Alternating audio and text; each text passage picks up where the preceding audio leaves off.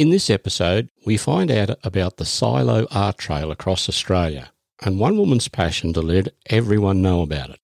We chat camp oven cooking again with Ranger Nick and find out what is on offer at the Country Style Caravan Park in Stanthorpe, who are part of the Family Parks group.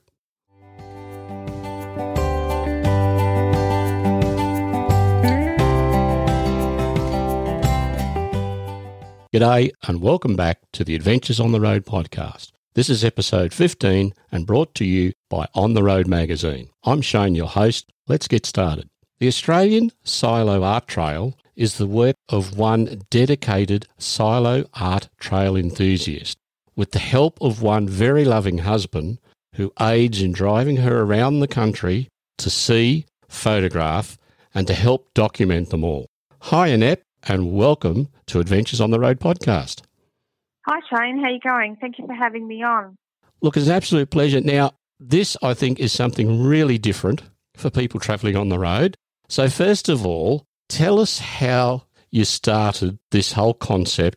Well, it all started in March of 2018 for me. I retired early from my job, literally 3 days before we hit the road. And on our way out of WA to go to Streaky Bay in South Australia, we went past our first silos at Ravensthorpe.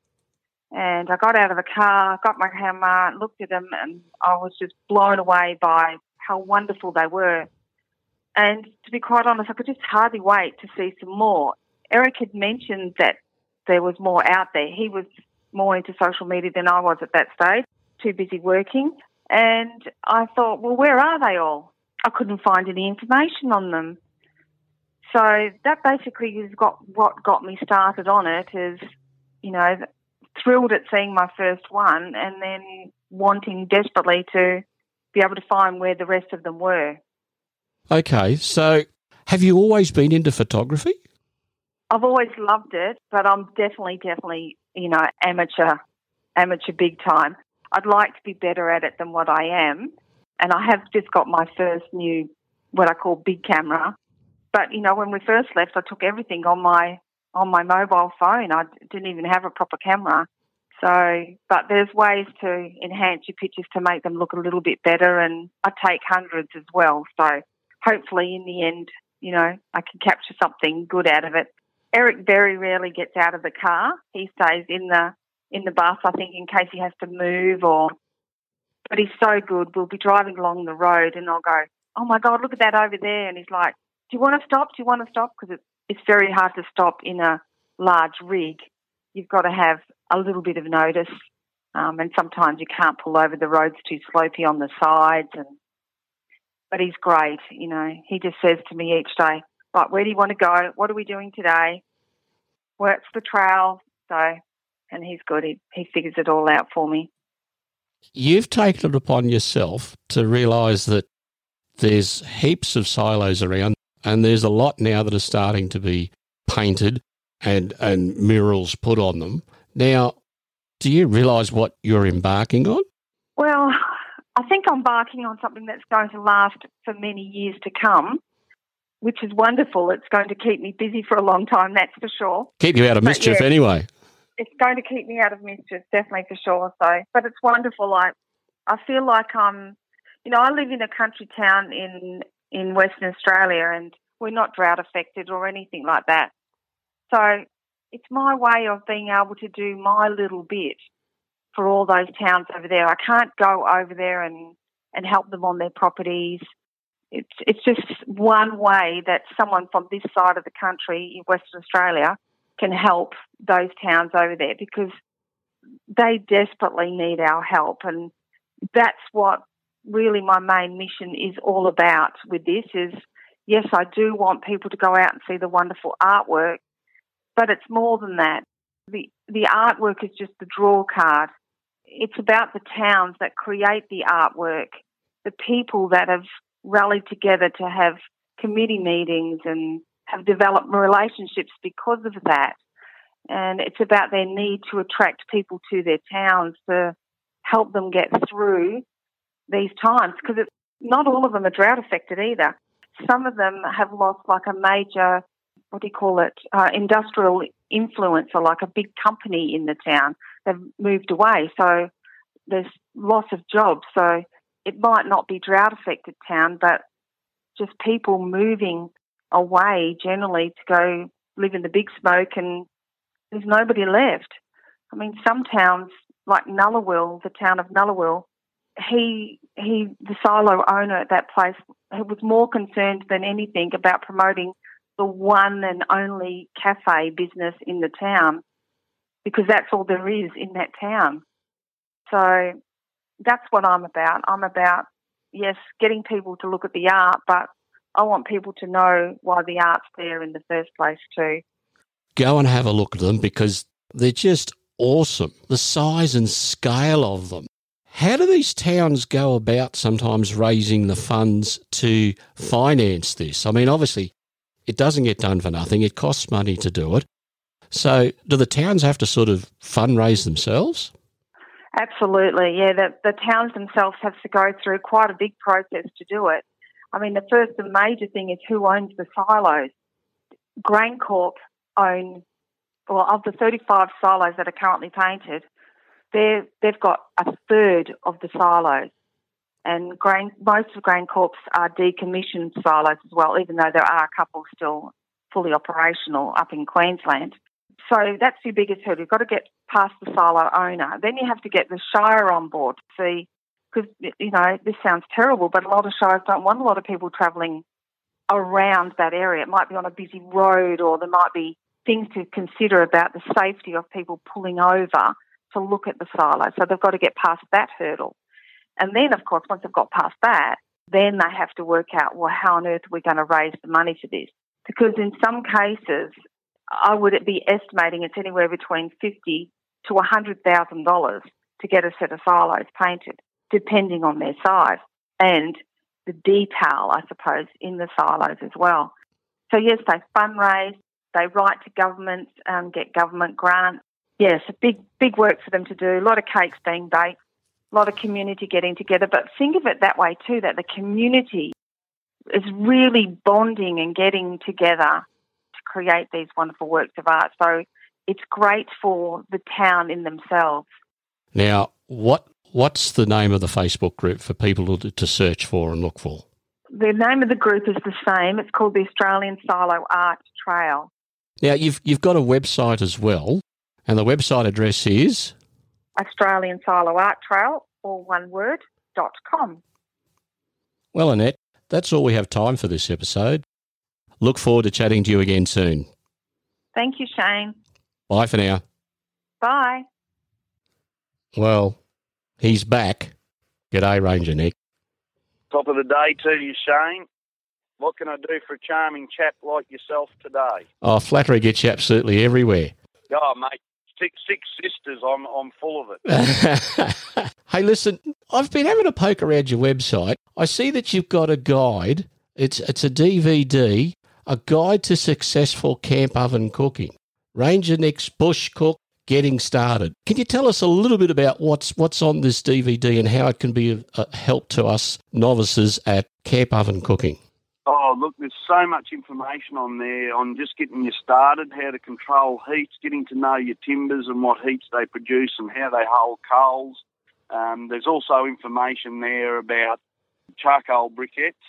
So charcoal briquettes, like hot shots that you can get from Bunnings, they're very uniform, very consistent, so it takes a lot of guesswork out of the coals. Basically, if you're using 24 beads on a camp oven, you'll get the same heat every time you put 24 beads on the camp oven. So it's a really good place for those who are novices or struggling to control heat to get more familiar with the heat. So it is an educational thing that takes you through step by step, and you'll also see a few of my favourite recipes on there, like a roasted silver side, a treacle bum pudding, and also a brandy chili and mango crustacean recipe on there.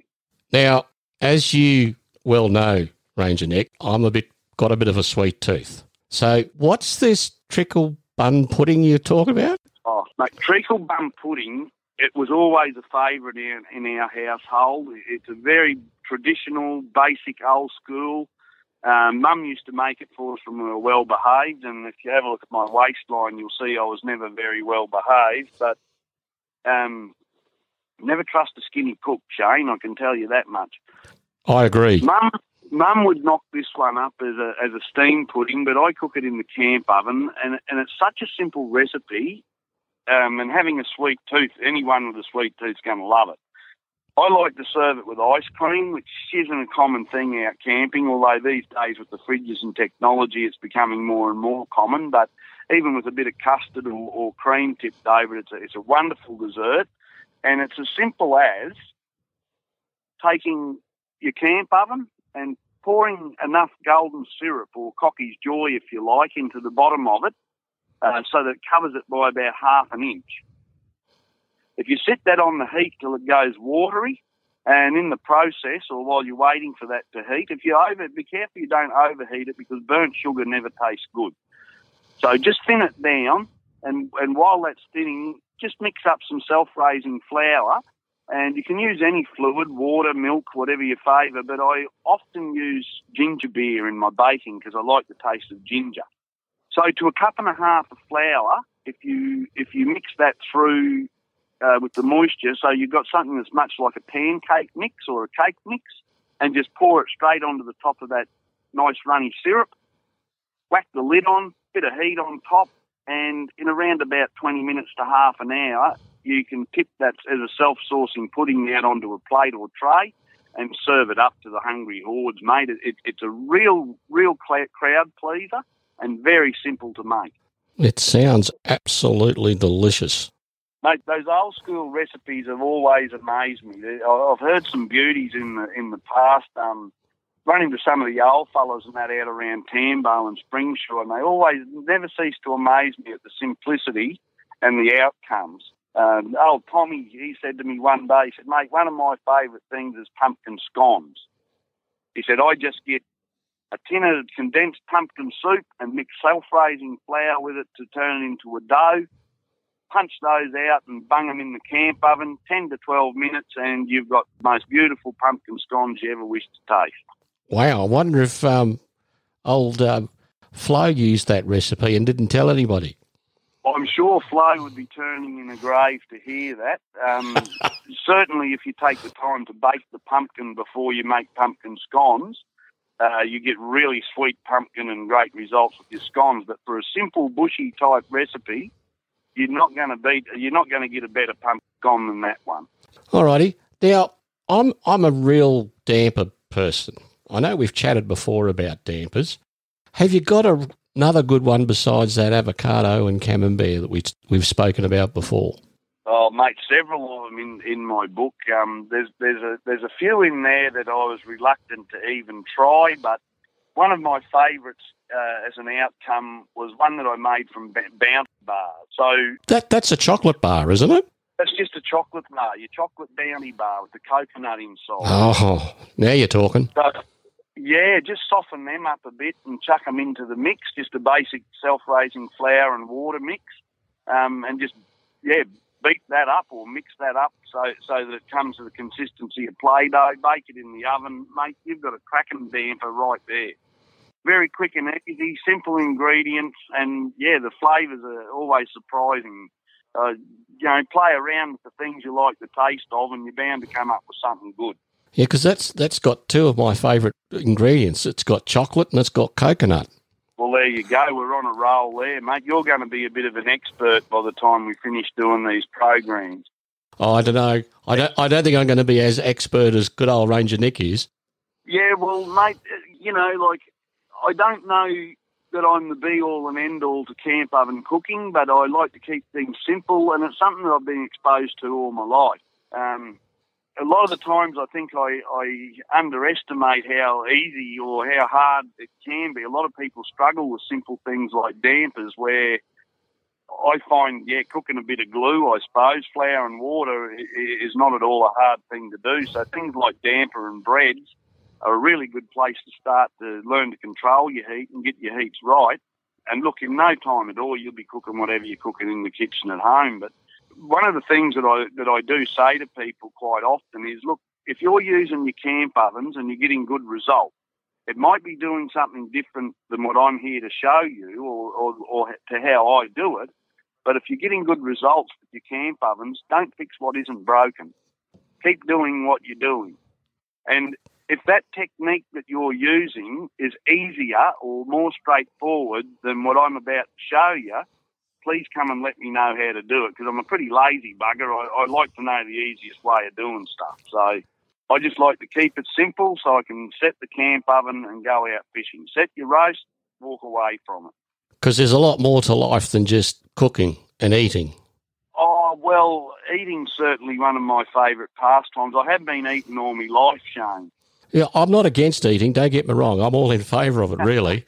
But, I mean, it's good if you can, as you said, you can set the camp oven up, put something on to cook, and then you can go and do a spot of fishing. Absolutely. Look, I often do demonstrations where I'll set a roast in the camp oven, and when I do the prep, I explain, well, what I've done with this, I'm doing exactly the same here, and I'll use cast iron and spun steel as a comparison. It's all about controlling your heat, not necessarily the medium that you're cooking in. So if I can set that camp oven at 10 o'clock and then at 1:30 it comes out and it's cooked perfectly, when I set the preparation, I forget about that until 6 or 7 o'clock that evening when I've packed up and I'm ready to leave. So control your heat, and if you get the right amount of heat on, what will happen is you're simulating, I guess, what you're doing in your oven at home, where you get this hot searing time and then the heat reduces as your coals burn down. So you get a nice, long, slow cook time. The coals only get colder. So once it's cooked, it's cooked. It won't overcook. It won't burn because you've got the heat right. And if you don't get back to that for 6 hours, the worst that's going to happen is it's gone cold on you.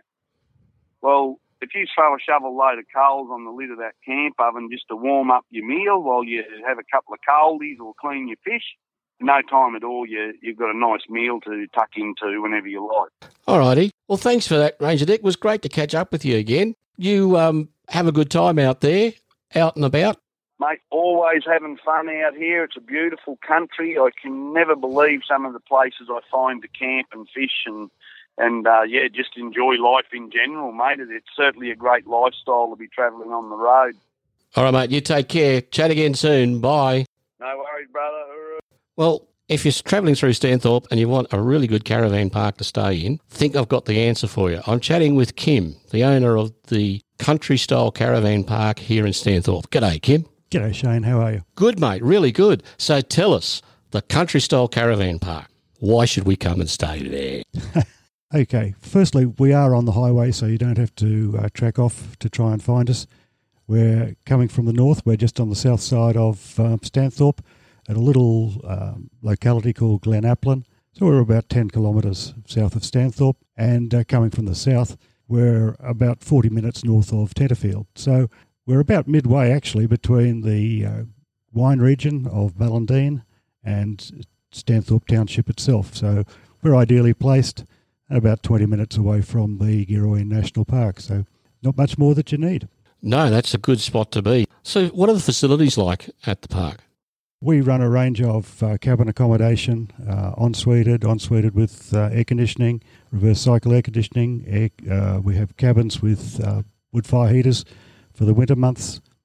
We've got non-ensuited cabins for those who want a bit of glamping. And then we have, of course, the range of powered sites and unpowered bush camping. And if we're lucky enough to have the river flowing, then we actually have riverside camping down the bottom of the park. All righty. What about pets? Could we bring Fido along with us? Yes, you could bring Fido along. We're quite happy to have well-behaved pets. And, of course, we prefer well-behaved owners of those pets, people who are prepared to follow their pet around and pick up where necessary. We would hope that the pet, of course, has its full vaccinations up to date. What about big rigs? I mean, there are some parks I know that you can't take big rigs into. What about your park? How is it for taking in big rigs? Our park's actually been pretty well designed from when it was first conceived back in 1985, and we can take some quite large rigs. I don't think that we've ever had a rig come into the park that we couldn't fit. So, and that's on our powered sites. Of course, if you go into the unpowered area, being a 12-acre park, there's plenty of room. We take them all, and as I said, be it bush camping, when the river's flowing down by the river, or whether it's bush camping on a powered site. We're quite happy. All right. So what's your actual website? The website of the caravan park, www.countrystylecaravanpark.com.au. Should they book with you?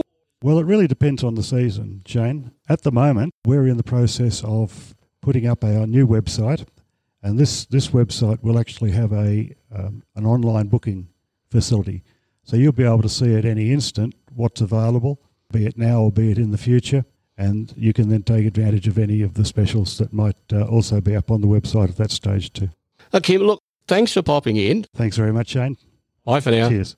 Well, that's all for this episode. We would love you to subscribe to the podcast, follow us on Facebook, or visit adventuresontheroad.com.au for more on this and other episodes. Thanks to our sponsors, On the Road magazine. So until next time, I'm Shane. Have a safe journey.